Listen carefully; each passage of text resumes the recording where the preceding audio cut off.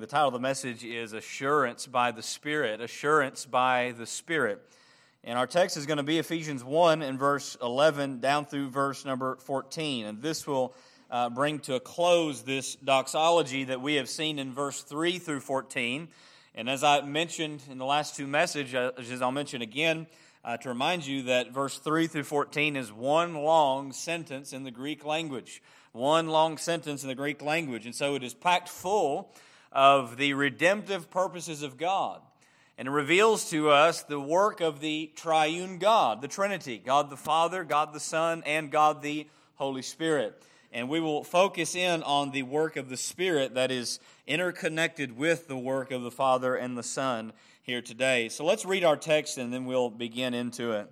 Notice in Ephesians 1 and verse number 11, he says, "In Him we have obtained an inheritance, having been predestined according to the purpose of Him who works all things according to the counsel of His will, so that we who were the first to hope in Christ might be to the praise of His glory. In Him you also, when you heard the word of truth, the gospel of your salvation, and believed in Him, were sealed with the promised Holy Spirit, who is the guarantee of our inheritance until we acquire possession of it." God the Father has shown us that we are His chosen people in the first section here. And then we saw last week how God the Son has redeemed His people during history, in redemptive history. And in this sovereign election and saving redemption of God the Father and God the Son, there are eternal promises given to the people of God. And in these promises, we find right here in our text an inheritance for the people of God. Now, when considering this inheritance alongside with the spiritual blessings in heavenly places here, and as we saw that redemption in Christ also promised to bring all things in Him in heaven and on earth, when we consider those things, how can we know of a surety that God will bring all these things to pass? How is it that we have assurance of our personal future of what God has said here? And the answer to that question is in the work of the Holy Spirit of God. You see, our text here connects the work of the Father and the work of the Son to the work of the Holy Spirit in the broad scope of redemption and what He does. Now, the Holy Spirit does so much. And not all that the Holy Spirit does is listed or referenced right here in this one text. You're going to find more of what He does throughout the rest of the Holy Scriptures. But what is made known here is the absolute assurance to the people of God and what they have in these redemptive promises given by God. Now, many promises are made in our lifetime by others, and many promises are not kept, are they? We think about advertisers. They make promises about their product, and oftentimes those promises fail. Doctors sometimes will make promises about their medical recommendations, and those don't always work. Politicians and government make promises, and we see plainly many times those do not come to fulfillment. Employers, employees, preachers, church members, spouses, parents, children, relatives, friends, all make promises that are subject to failure. They're not always kept, are they? And I will just give you this short little advice. Never believe the promise of a shorter sermon by a long-winded preacher. So never believe that promise, okay? I think I've been guilty of making that promise, but I'm about to just say I'm not making that promise. I'll just get done when I get done. But what we find here is that there's an eternal difference between the promises that man makes and the promises that God makes. What God begins, He always finishes. And if our redemption was purposed in eternity past, it will come all the way to eternity future. And so the work of God the Spirit here assures us that the work of God the Father and God the Son is accomplished, is being accomplished, and will be accomplished. So I want you to see in your notes this central focus of our assurance that is primarily rooted in God the Spirit while connected to God the Father and God the Son. Notice with me, number one, in your notes this morning, the ground of our assurance. The ground of our assurance. What is our assurance founded upon? Where is it rooted? Where is it grounded? Well, there's two aspects here I'm going to point out to you in verse 11. Notice, firstly, that in God's Son, our inheritance is received. In God's Son, our inheritance is received. Now, we note in verse 11, Paul says, in Him we have obtained an inheritance. Now, I must note this once again, as I've noted in each message of this doxology. Where is this inheritance found? It is found in Him. In who? In Christ Jesus. In the Redeemer. In the one who purchased us with blood. In the one who has come into the world as the God-man and given Himself to deliver us, to free us from sin, and to bring us forgiveness of our sin. Outside of Jesus, understand, there is no inheritance for anyone. None.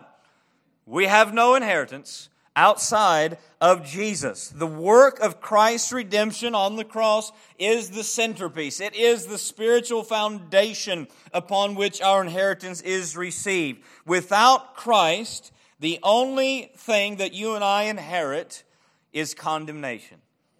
We only inherit the just punishment that we reap for our sin and our exceeding sinfulness. And thus, Peter rightly preaches to those Jews in his generation in Acts 4:12, there is salvation in no one else, for there is no other name under heaven given among men by which we must be saved. So, salvation in Christ is how we receive this inheritance. But notice this, what exactly is this inheritance? This particular phrase here, this particular Greek phrase, it's a compound word that could have a couple different meanings or translations. And I bring these out to you because there are two interpretations here, and both interpretations are true of the believer and of who we are in Christ. But I want to point them out to you. Firstly, with this Greek phrase, it could mean that we were made an inheritance, meaning that believers are the inheritance as God's chosen people. Now, that principle for God's people, it is true, and it's one that we see in the Old Testament as God calls His Old Testament Israel His possession, His inheritance.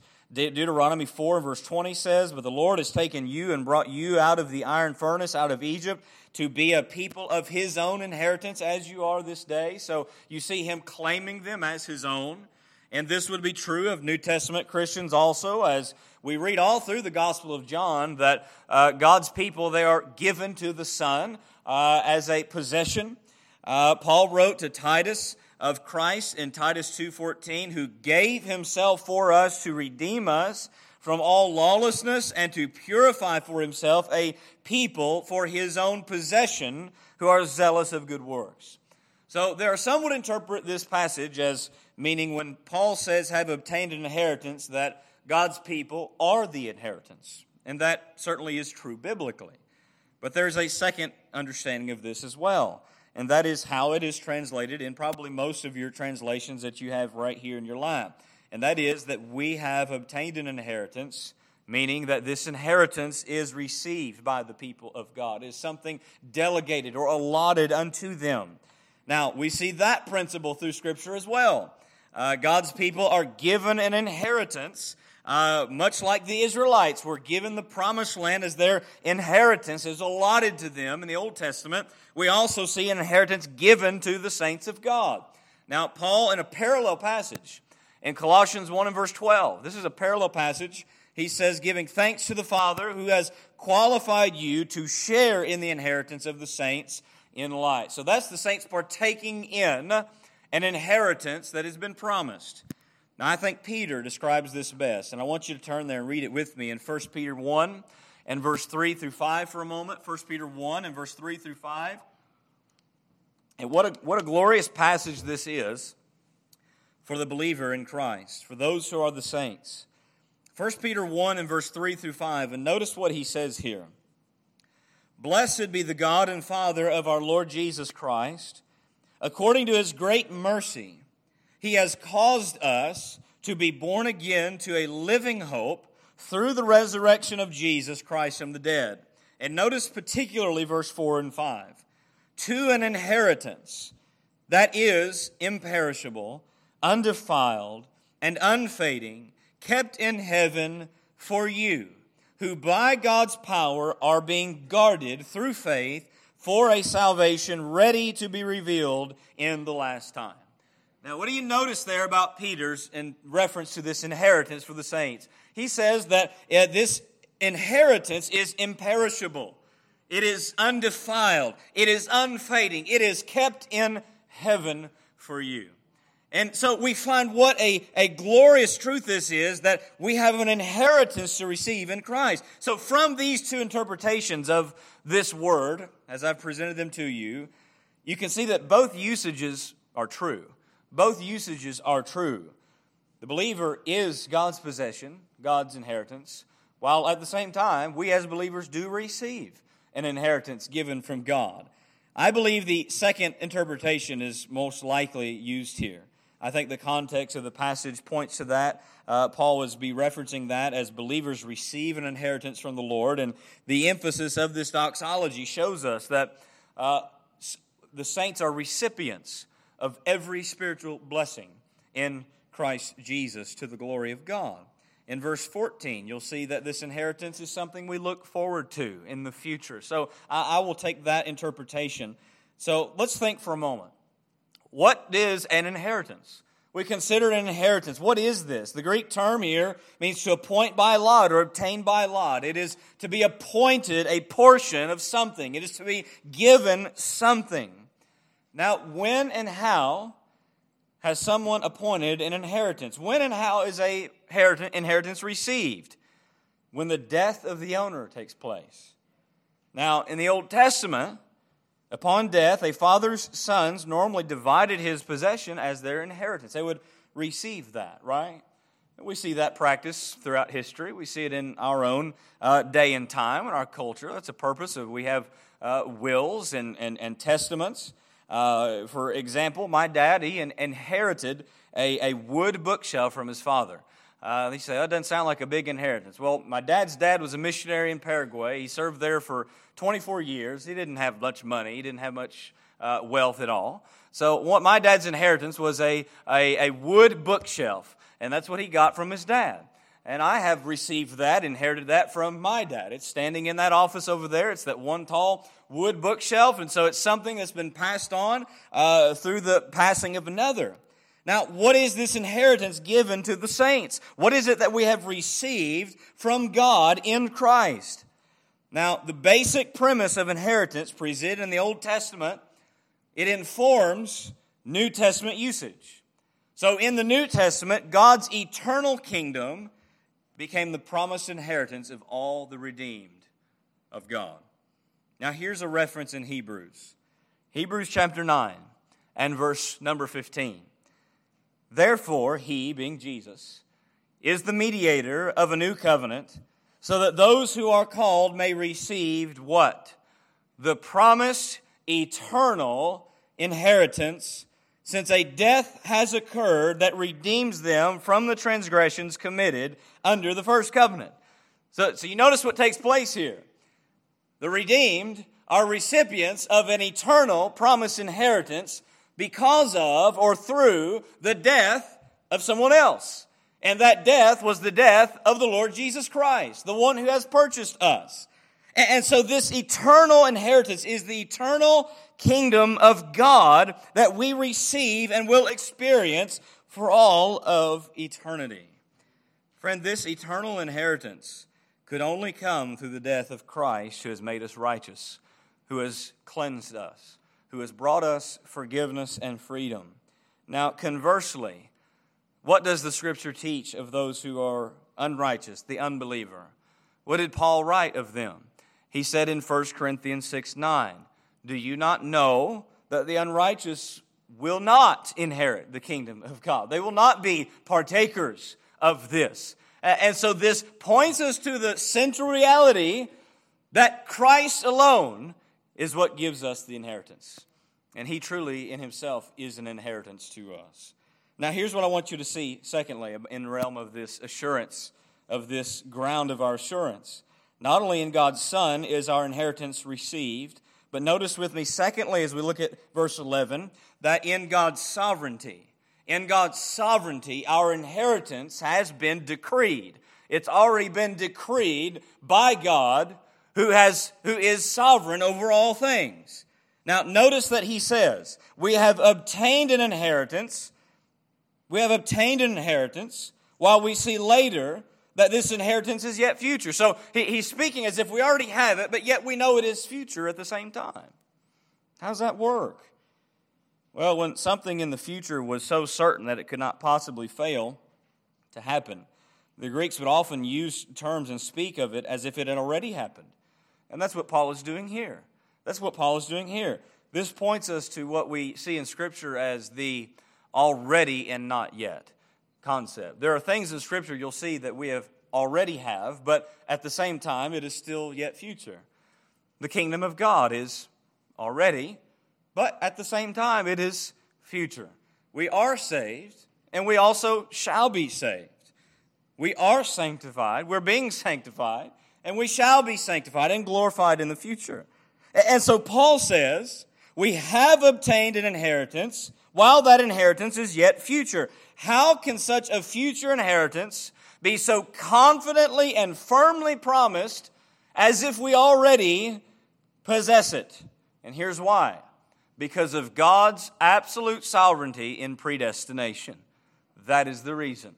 Why is it that what we see here is promised to us in the future as if we already have it possession? Because God is sovereign over all of history. He's sovereign over His people. Now notice what Paul says in verse 11. He says concerning this inheritance, having been predestined according to the purpose of Him. Having been predestined according to the purpose of Him. Now, remember that predestined means to decide upon beforehand, to predetermine something. Now, in verse 5, what did we see was already predetermined or predestined by God? It was our adoption as sons in Christ. God predetermined that for us. And here we see that as sons, our inheritance also has been predestined and predetermined for us by God. Now, we make some connections here. How is this inheritance connected to our adoption as sons? Well, because through our adoption in Christ, what have we become? We have become heirs. We have become joint heirs with Christ. Now, when someone receives an inheritance, or when there's something designated as an inheritance, who does that inheritance go to when someone dies? It's very unusual that it goes to someone who's not an heir. So I know sometimes you can write in and designate something to someone who's not an heir. But primarily, who does it go to? It goes to the heirs, right? It goes to the heirs. And so as adopted sons, we are heirs and receive the inheritance of this kingdom in Christ. Galatians 4 and verse 7. Listen to the Scriptures. So you are no longer a slave, but a son. And if a son, then an heir through God. Friend, you see the contrast of who we were and who we are now in Christ? I mean, before Christ, who were we? As we saw last week with redemption, we were slaves. We were slaves of sin that deserved nothing but God's condemnation. And through the blood redemption of Jesus on the cross, He has set us free and brought us to Himself, making us His own children. Why did you become a son of God in Christ? Because God predestined that for you. Why is it? Why is it that you will receive? Why is it that you, as God's adopted son, receive this inheritance of the eternal kingdom of God? Because God has predestined it. Believer, understand this. The sovereignty of God is the hand on the steering wheel of all things. Throughout history, throughout redemption, throughout creation, all the way to the end. Without the sovereignty of God, there is no gospel. Without the sovereignty of God, there is no salvation. There is no inheritance. Understand this. It is all under His control. Jesus did not come into the world by chance. And all things by chance. He happened to live a perfect life, and then he just happened to fulfill all of these prophecies about the Messiah, and then just happened to die on the cross in the exact way that it was foretold hundreds of years before, and then he just happened to rise from the dead. There is no coincidence in God's creation. There is only providence, only sovereignty. And without the sovereignty of God, there is no gospel, there is no salvation, there is no inheritance. Now notice that Paul further exalts and emphasizes the sovereignty of God in this by saying, look at this in verse 11, having been predestined according to the purpose of Him who works all things according to the counsel of His will. Now you just pause and meditate on that for a moment.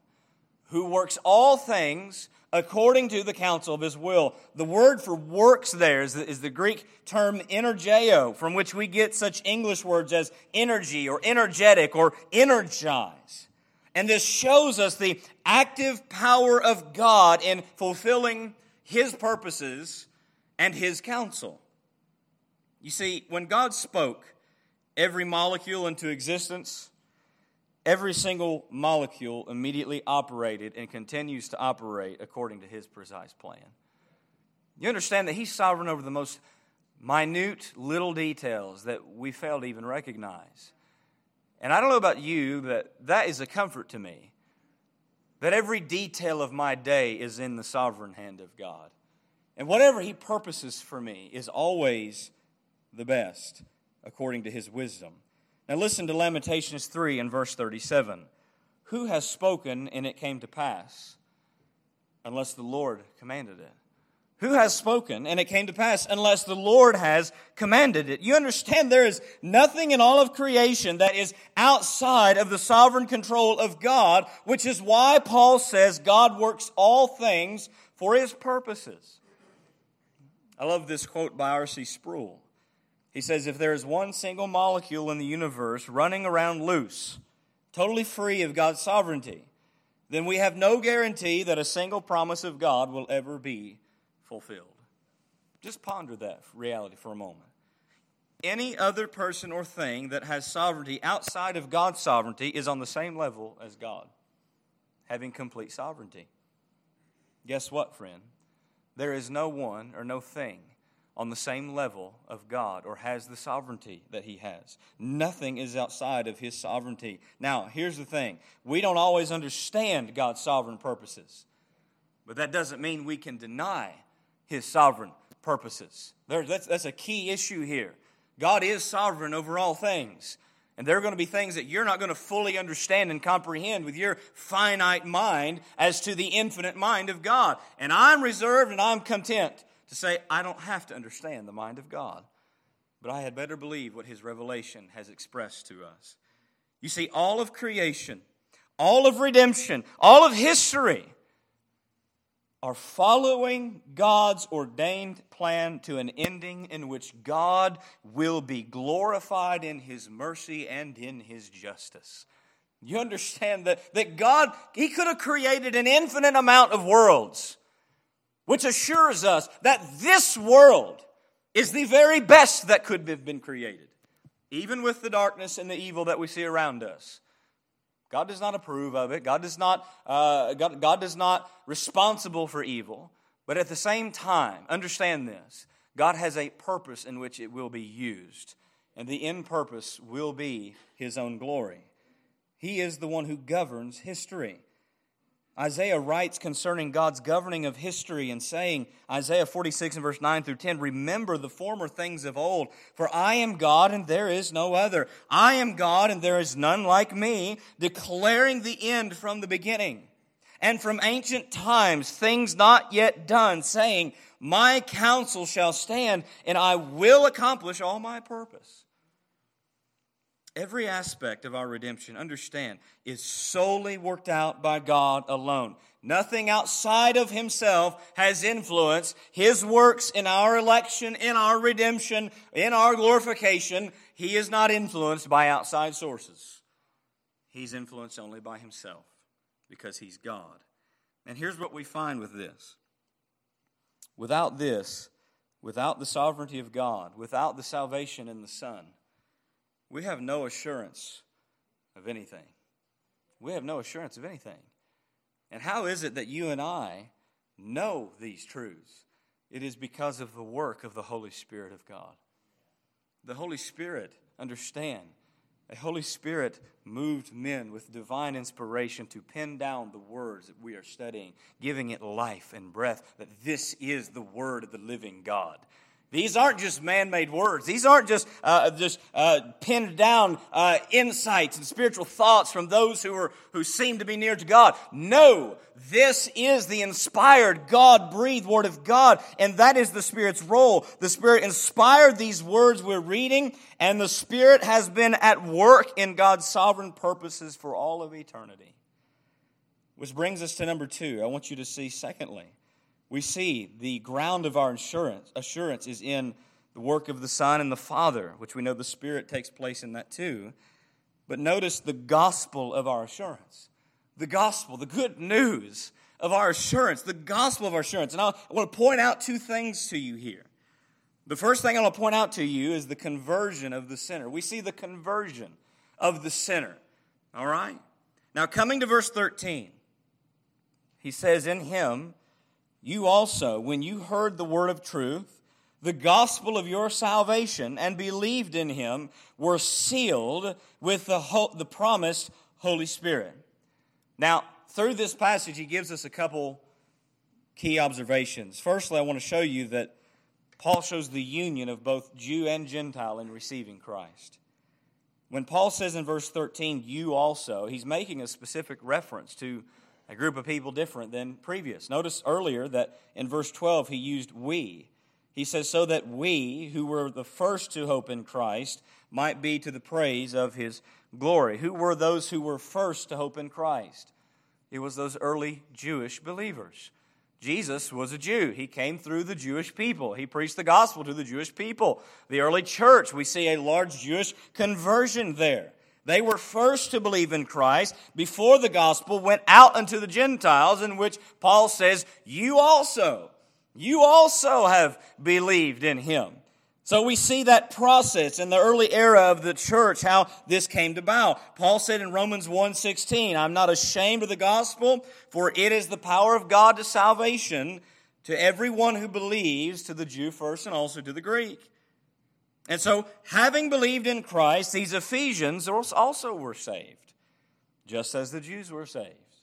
Now, Paul will make it unmistakably clear through this letter that the Jews and Gentiles are one people in Christ. They are not 2 separate peoples in Christ. There is only one God's chosen people, and it is all those who are in Christ. It has nothing to do with ethnicity or heritage or background. Understand that. God's people are one people. But notice secondly here that in this verse, Paul reveals to us the human viewpoint of what happens in conversion. And I think this is important.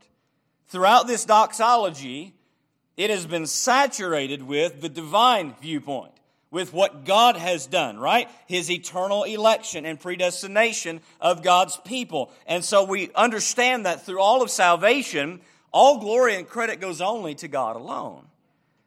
But does God's predestining work eliminate the responsibility of man and the necessity of faith? Absolutely not. Absolutely not. God's sovereignty and man's responsibility may seem at odds, but they are actually twin truths, united together, running parallel in salvation. Now, Spurgeon comments on this way, and I think I put this in your notes for you because I like the way he puts this. Commenting on these 2 truths, he says, these 2 truths, I do not believe, can ever be welded into one upon any human anvil, but one they shall be in eternity. They are 2 lines that are so nearly parallel that the mind that shall pursue them farthest will never discover that they converge. But they do converge.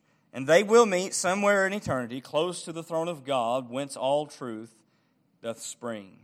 So you understand that God's sovereignty does not violate man's responsibility to believe, nor does man's responsibility in any way limit the sovereignty of God.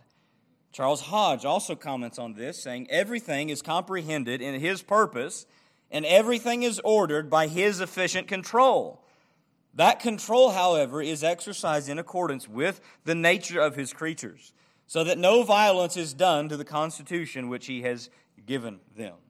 So understand that both God's sovereignty and man's responsibility must be believed without reservation, just as they are revealed in the Scriptures. Now, what do we see here from the human viewpoint of conversion? In verse 13, Paul lays out a process in which sinners come to Christ. How is it that sinners come to Christ? How is it that the people God chose before the foundation of the world come to actually know Christ? Notice what he says. He says, when you heard the word of truth. In Him you also, when you heard the word of truth. This is the fundamental principle and need for humanity. Lost sinners must hear the gospel. They must hear the truth. And what is the truth he's referencing? He says it's the gospel of your salvation. The truth of Christ and His salvation, His death, His burial, His resurrection. Understand that no person will be saved outside of hearing the gospel of Christ. This is why Paul was willing to go into the areas where Christ was not known or named. He knew that God had a people there. He must go there. He must go there and try to reach them and give the gospel knowing it will work. Romans 15 in verse 20 through 21, he says, and thus I make it my ambition to preach the gospel, not where Christ has already been named, lest I build on someone else's foundation, but as it is written, those who have never been told of Him will see, and those who have never heard will understand. What a promise that is, that the gospel would go to the Gentiles. And I'm thankful for that because I'm not Jewish.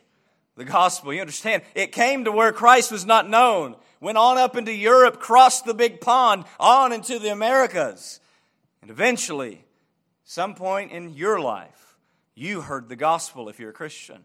You heard the glorious truth of Christ dying on the cross and rising from the dead. Friend, Paul's reason for going where Christ is not known is so that God's people will hear the truth that is going to save them. Look with me, if you would, at Romans chapter 10. I want to bring this out because this is so key.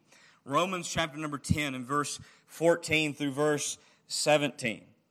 And notice what he says here. Romans 10 and verse 14 through verse 17. Paul writing and says, how then will they call on Him in whom they have not believed? And how are they to believe in Him of whom they have never heard? And how are they to hear without someone preaching? And how are they to preach unless they are sent? As it is written, how beautiful are the feet of those who preach the good news. But they have not all obeyed the gospel, for Isaiah says, Lord, who has believed what he has heard from us? Verse 17 is key. So faith comes by what? Hearing, and hearing by what? The Word of God. You see, this is God's ordained process by which He reaches and brings His sheep to Himself. It is through the preaching of the gospel. It is through the hearing of the Word of God. How does faith come? By hearing. This, friend, is why you and I must be zealous for the lost world around us. If our view of God's sovereignty dampers our view of evangelism, we're imbalanced. We're imbalanced. There's a ditch on both sides of the road there. There's always a ditch on both sides of the road. Only by speaking the gospel to sinners will any sinner be saved. And so I challenge us as Christians, let us not be lax in our evangelistic zeal for sinners. They need Christ. They need Christ. They must have Christ. This leads us to the next aspect of this human experience in salvation. Paul says, after hearing the gospel, what comes next? Believing. Believing. In whom you heard the gospel. That's what Paul is saying. You heard the word of truth, the gospel of your salvation, and believed in Him. What does it mean to believe in Him? Well, the word here means to entrust oneself to an entity or in complete confidence. It is putting our full trust into something or someone. That is what it is to believe. Now, there are many people who claim to believe in various gods, various philosophies, various ideologies, various things. Does any kind of belief bring a person salvation? No, not at all. We know that. Whom have they believed in? It is in Him again. In Him, the one who has redeemed us. In Him, the one through whom we have inheritance. In Him, in Jesus. Friend, there is no other person to believe in other than Jesus. Any belief in any other person or thing is a failed belief. It is a false belief. See, when the gospel is preached, what takes place? The gospel cuts to the heart of the sinner, convicting them of their sinfulness, revealing Christ as their only hope of salvation, and brings them to faith in Christ, by which they believe on God the Son. See, to believe is to possess and put faith in the person of Jesus, which is why when the jailer fell at the feet of Paul and Silas, he was about to kill himself, but he heard them singing in that jail cell, knew that he needed the salvation they have. He falls at their knees and says, "Sirs, what must I do to be saved?" And what is their response in Acts 16:31? Believe on the Lord Jesus Christ, and you will be saved, and your household too, if they believe. You understand that believing is a fruit of God's working in the sinner. Ian Hamilton comments and says, God has chosen us in Christ before the foundation of the world. But that holy, gracious election in Christ in eternity becomes our possession only when we believe in the Lord Jesus Christ. And as we will see later in Ephesians 2, that this faith by which we believe, even that is the gift of God. You see, the gospel, we look at it, it is preached to multitudes, and not everyone believes. Why does not everyone believe when they hear the gospel? Why doesn't everyone just run to Christ for eternal life? What makes those who believe any different than the others? It is not that they were better. It was not that they were more spiritually inclined. The answer is the sovereignty of God. Believing in Christ is evidence of the new birth of the Spirit, regenerating the dead heart of the sinner so that they are now alive and have faith in Christ. You see, these two are woven together. As the Gospel of John the Apostle writes in John 1:12 and verse 13, "But to all who did receive Him, who believed in His name, He gave the right to become the children of God." I hear that quoted all the time, but they stop right there. You must read the second aspect of this. Who were born not of blood, nor of the will of the flesh, nor of the will of man, but of God. Born of the Father, born of God. So you see this connection between believing and the new birth. And so though it is we who have believed, it is rooted in the work of the Holy Spirit. And so this is a glorious truth for us when we see even the human viewpoint of what happens with conversion. The lost sinner has heard the gospel and believed the gospel. And we know that God has been the one at work in their heart. Which brings us to letter B. Notice with me also in the gospel of our assurance is the confirmation of the Spirit. The confirmation of the Holy Spirit. Now notice what he says in verse 13. After they believed, what happened? At the moment they believed, right? It's an instantaneous thing. We're sealed with the Holy Spirit of promise, or the promised Holy Spirit. They were sealed by the Spirit. What does it mean that the believer at the moment of conversion is sealed by the Spirit? Well, there's several usages of this word, several applications of this word. I want to give you, there's three of them here. One is to authenticate or confirm something as genuine and true. Secondly is to mark as one's property, ownership. Thirdly is to render secure or preserve, keep safe. And guess what, Christian? All three of those applications apply to you. All three of them in the sealing of the Holy Spirit. By the Spirit, we are authenticated as the true people of God. It is authentication to us that we are His people. Romans chapter 8 and verse 16, Paul says, the Spirit Himself bears witness with our spirit that we might be the children of God. No, I read that wrong, didn't I? That we are the children of God. That we are the children of God. That we are His. Secondly, by the Spirit, believers are marked as belonging to God. Thirdly, by the Spirit, believers are secure eternally in God. Paul later in this letter makes note of this sealing again. In Ephesians 4:30, he'll say, "Do not grieve the Holy Spirit of God, by whom you were sealed for the day of redemption." What's the day of redemption? It's that final and last day, the day of our glorification. And we'll see that here in a moment.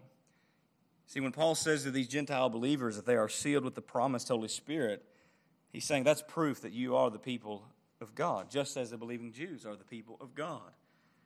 And what does it mean that the Holy Spirit is promised? Well, we read through the Old Testament, you'll find reference where there's a promised work of the Holy Spirit in the people of God. Ezekiel 36:27 is one reference. He says, I will put my spirit within you and cause you to walk in my statutes and be careful to obey my rules. Jesus talked to his disciples several times about sending the helper or the comforter. Him I will send unto you. Peter, preaching on Acts 2, verse 33, said, being therefore exalted at the right hand of God, having received from the Father the promise of the Holy Spirit, he has poured out this that you yourselves and seeing and hearing. You see, the presence of the Spirit was promised to God's people, both to indwell them and empower them in the gospel. And with his indwelling also comes the sealing. So notice what this sealing means. The sealing of the Spirit means for you, Christian, that you have absolute security. And with that security, you can have absolute assurance of your inheritance that is to come. That we are God's people called to himself. It means our security in Christ is not possible to lose, which assures our hearts. You know, assurances are what we all want with almost anything in life, don't we? We want assurance of things. If we're buying a new appliance, we want assurance that it's going to work. And to get greater assurance, what do we buy with it? A warranty, right? We want assurance that our car getting repaired will actually be repaired. We want assurance from them that they're doing their job right. We want assurance that our money is safe in our bank and in our retirement accounts. We want assurance of a variety of things. But even the best of assurances promised to us in the temporal things of this life, they all fail. They're not promised to actually be an assurance to you. True assurance can only come from one who is infallible. That one is God alone. Our assurance of salvation, understand this, Christian, it rests not in our doing, but in the Spirit's doing. My assurance does not rest on me holding tightly to God, but it is on God holding tightly to me. My assurance rests not in me at all. It's always in Christ alone. As Jesus said of his sheep in John 10 and verse 28 and 29, he says, I give them eternal life and they will never perish. And no one will snatch them out of my hand. My Father who has given them to me is greater than all, and no one is able to snatch them out of my Father's hand. Friend, rejoice in this, Christian. You're eternally secure in the Father's hand. You can't be stripped from it. And that is what the Spirit's role shows us in the security given by the triune God.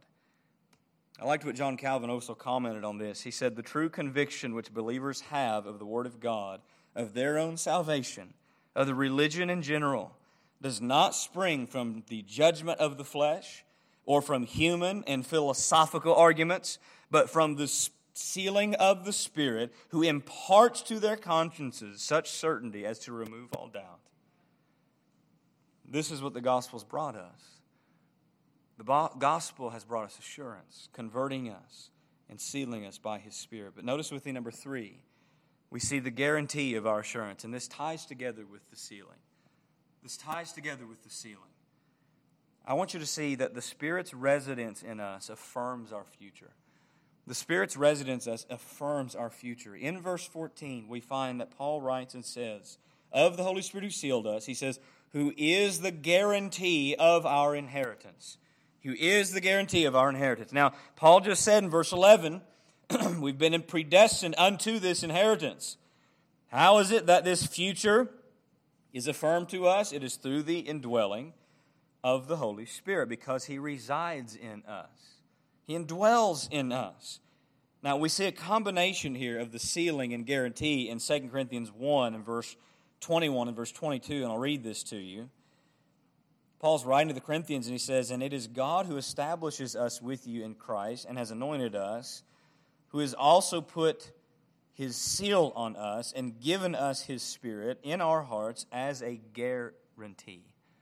Sealing and guaranteeing woven together here. He says later in that same book, 2 Corinthians 5:5, he who has prepared us for this very thing is God, who has given us the Spirit as a guarantee Guaranteed. Don't you see that all around? Guaranteed this will work. Guarantee you'll have this. Now, what does Paul mean by calling the Holy Spirit a guarantee of our inheritance? The word guarantee means a payment of part of a purchase price in advance, a first installment or a deposit. Now, when I bought a house in Texas, I had to give what was called earnest money. And in fact, some translations will translate guarantee as earnest. He's the earnest of our inheritance. Guarantee. Well, this was a down payment or a guarantee that I was buying that particular house and would fully purchase it at a later but soon time. See, while some house purchases fail, even with earnest money given, the down payment of the Spirit in us will not fail. The down payment on our inheritance, that we're going to it and we have it, will not fail. We have already been purchased by the blood of Jesus, and the Spirit in us further down pays our future, sealing our future for us. So His presence is the guarantee of our future inheritance, while at the same time in this life gives us a little taste of it before we ever get there. To know what it is to have joy and peace and love and all the blessings of God. Hodge comments on that as well, saying it is at once the foretaste and the pledge of all that is laid up for the believer in heaven. So the Holy Spirit is God's first installment of His guarantee that the fullness of the promised spiritual blessings in the heavenly places will one day be completely fulfilled. Which brings us to this second aspect. The Spirit's role brings us to glory. The Spirit's role brings us to glory. Now there is some interpretive challenges here as well. All of the work of the Holy Spirit is interconnected here. But notice in verse 14b, he says, who is the guarantee of our inheritance until we acquire possession of it to the praise of His glory. Now, this word for possession is what causes some translations maybe to differ, and I'll point that out. It can have two meanings here. Possession refers to our acquiring the completed inheritance by the Holy Spirit, such as the ESV portrays, or God's people are His inheritance and possession here that is redeemed fully and finally at our resurrection. For example, the NASB would translate it with a view of the redemption of God's own possession. And I think that is the most likely usage in that context. The saints are God's possession that will be fully and finally redeemed at a future point. Now, in the ESV, the word acquire is the word for redeems. It means to release from a captive condition. Release, redemption. Some translate it as redemption. And so here's what Paul's saying. The Spirit guarantees our inheritance until the day that God will redeem or release us from our captive condition. The Spirit guarantees our inheritance until the day that God will redeem or release us from our captive condition because we're His possession. What captive condition are we still in? Haven't we been freed in Christ? Yes, our souls have. What are we still captive to? Our flesh, our body. You see, our body is still captive to sin. We wrestle and fight with it every day of our life, friend. And so this is what was promised to us, is that all of redemption, there's a future aspect of redemption, there's a past aspect of redemption of the cross, and so Paul's talking about this future aspect. What does this point us to? It points us to the day of our resurrection, our glorification in which both creation and the believer long for. Christian, do you long for that? I don't know about you, but I'm ready to get out of this flesh. Not till God, ordains that I'm done being used by Him, but when that day comes, I'm ready to leave behind this flesh. Paul said in Romans 8:23, and not only the creation, but we ourselves who have the first fruits of the Spirit, groan inwardly as we wait eagerly for adoption as sons, the redemption of our bodies. We're waiting eagerly for the redemption of our bodies. And friends, it is only through this final redemption that our bodies to God, that we partake in that eternal inheritance promised to us. And the Spirit in us guarantees that that's our future. Guarantees it. It cannot fail because God's people are His forever. He chose us in eternity past. He redeemed us in history, and He is taking us on to Himself, on into eternity. And with that being said, Hebrews says, let us hold fast the confession of our hope without wavering, for He who promised is faithful. He's faithful. We were elected or predestined before the world or time existed. We have been redeemed in this present age, and we will receive our completed inheritance in the ages to come when we enter fully into the Father's eternal heavenly kingdom. Now, to what purpose has God worked all these things? And I'll close. I'm almost done. To what purpose has God worked all these things? Our redemption, creation, everything.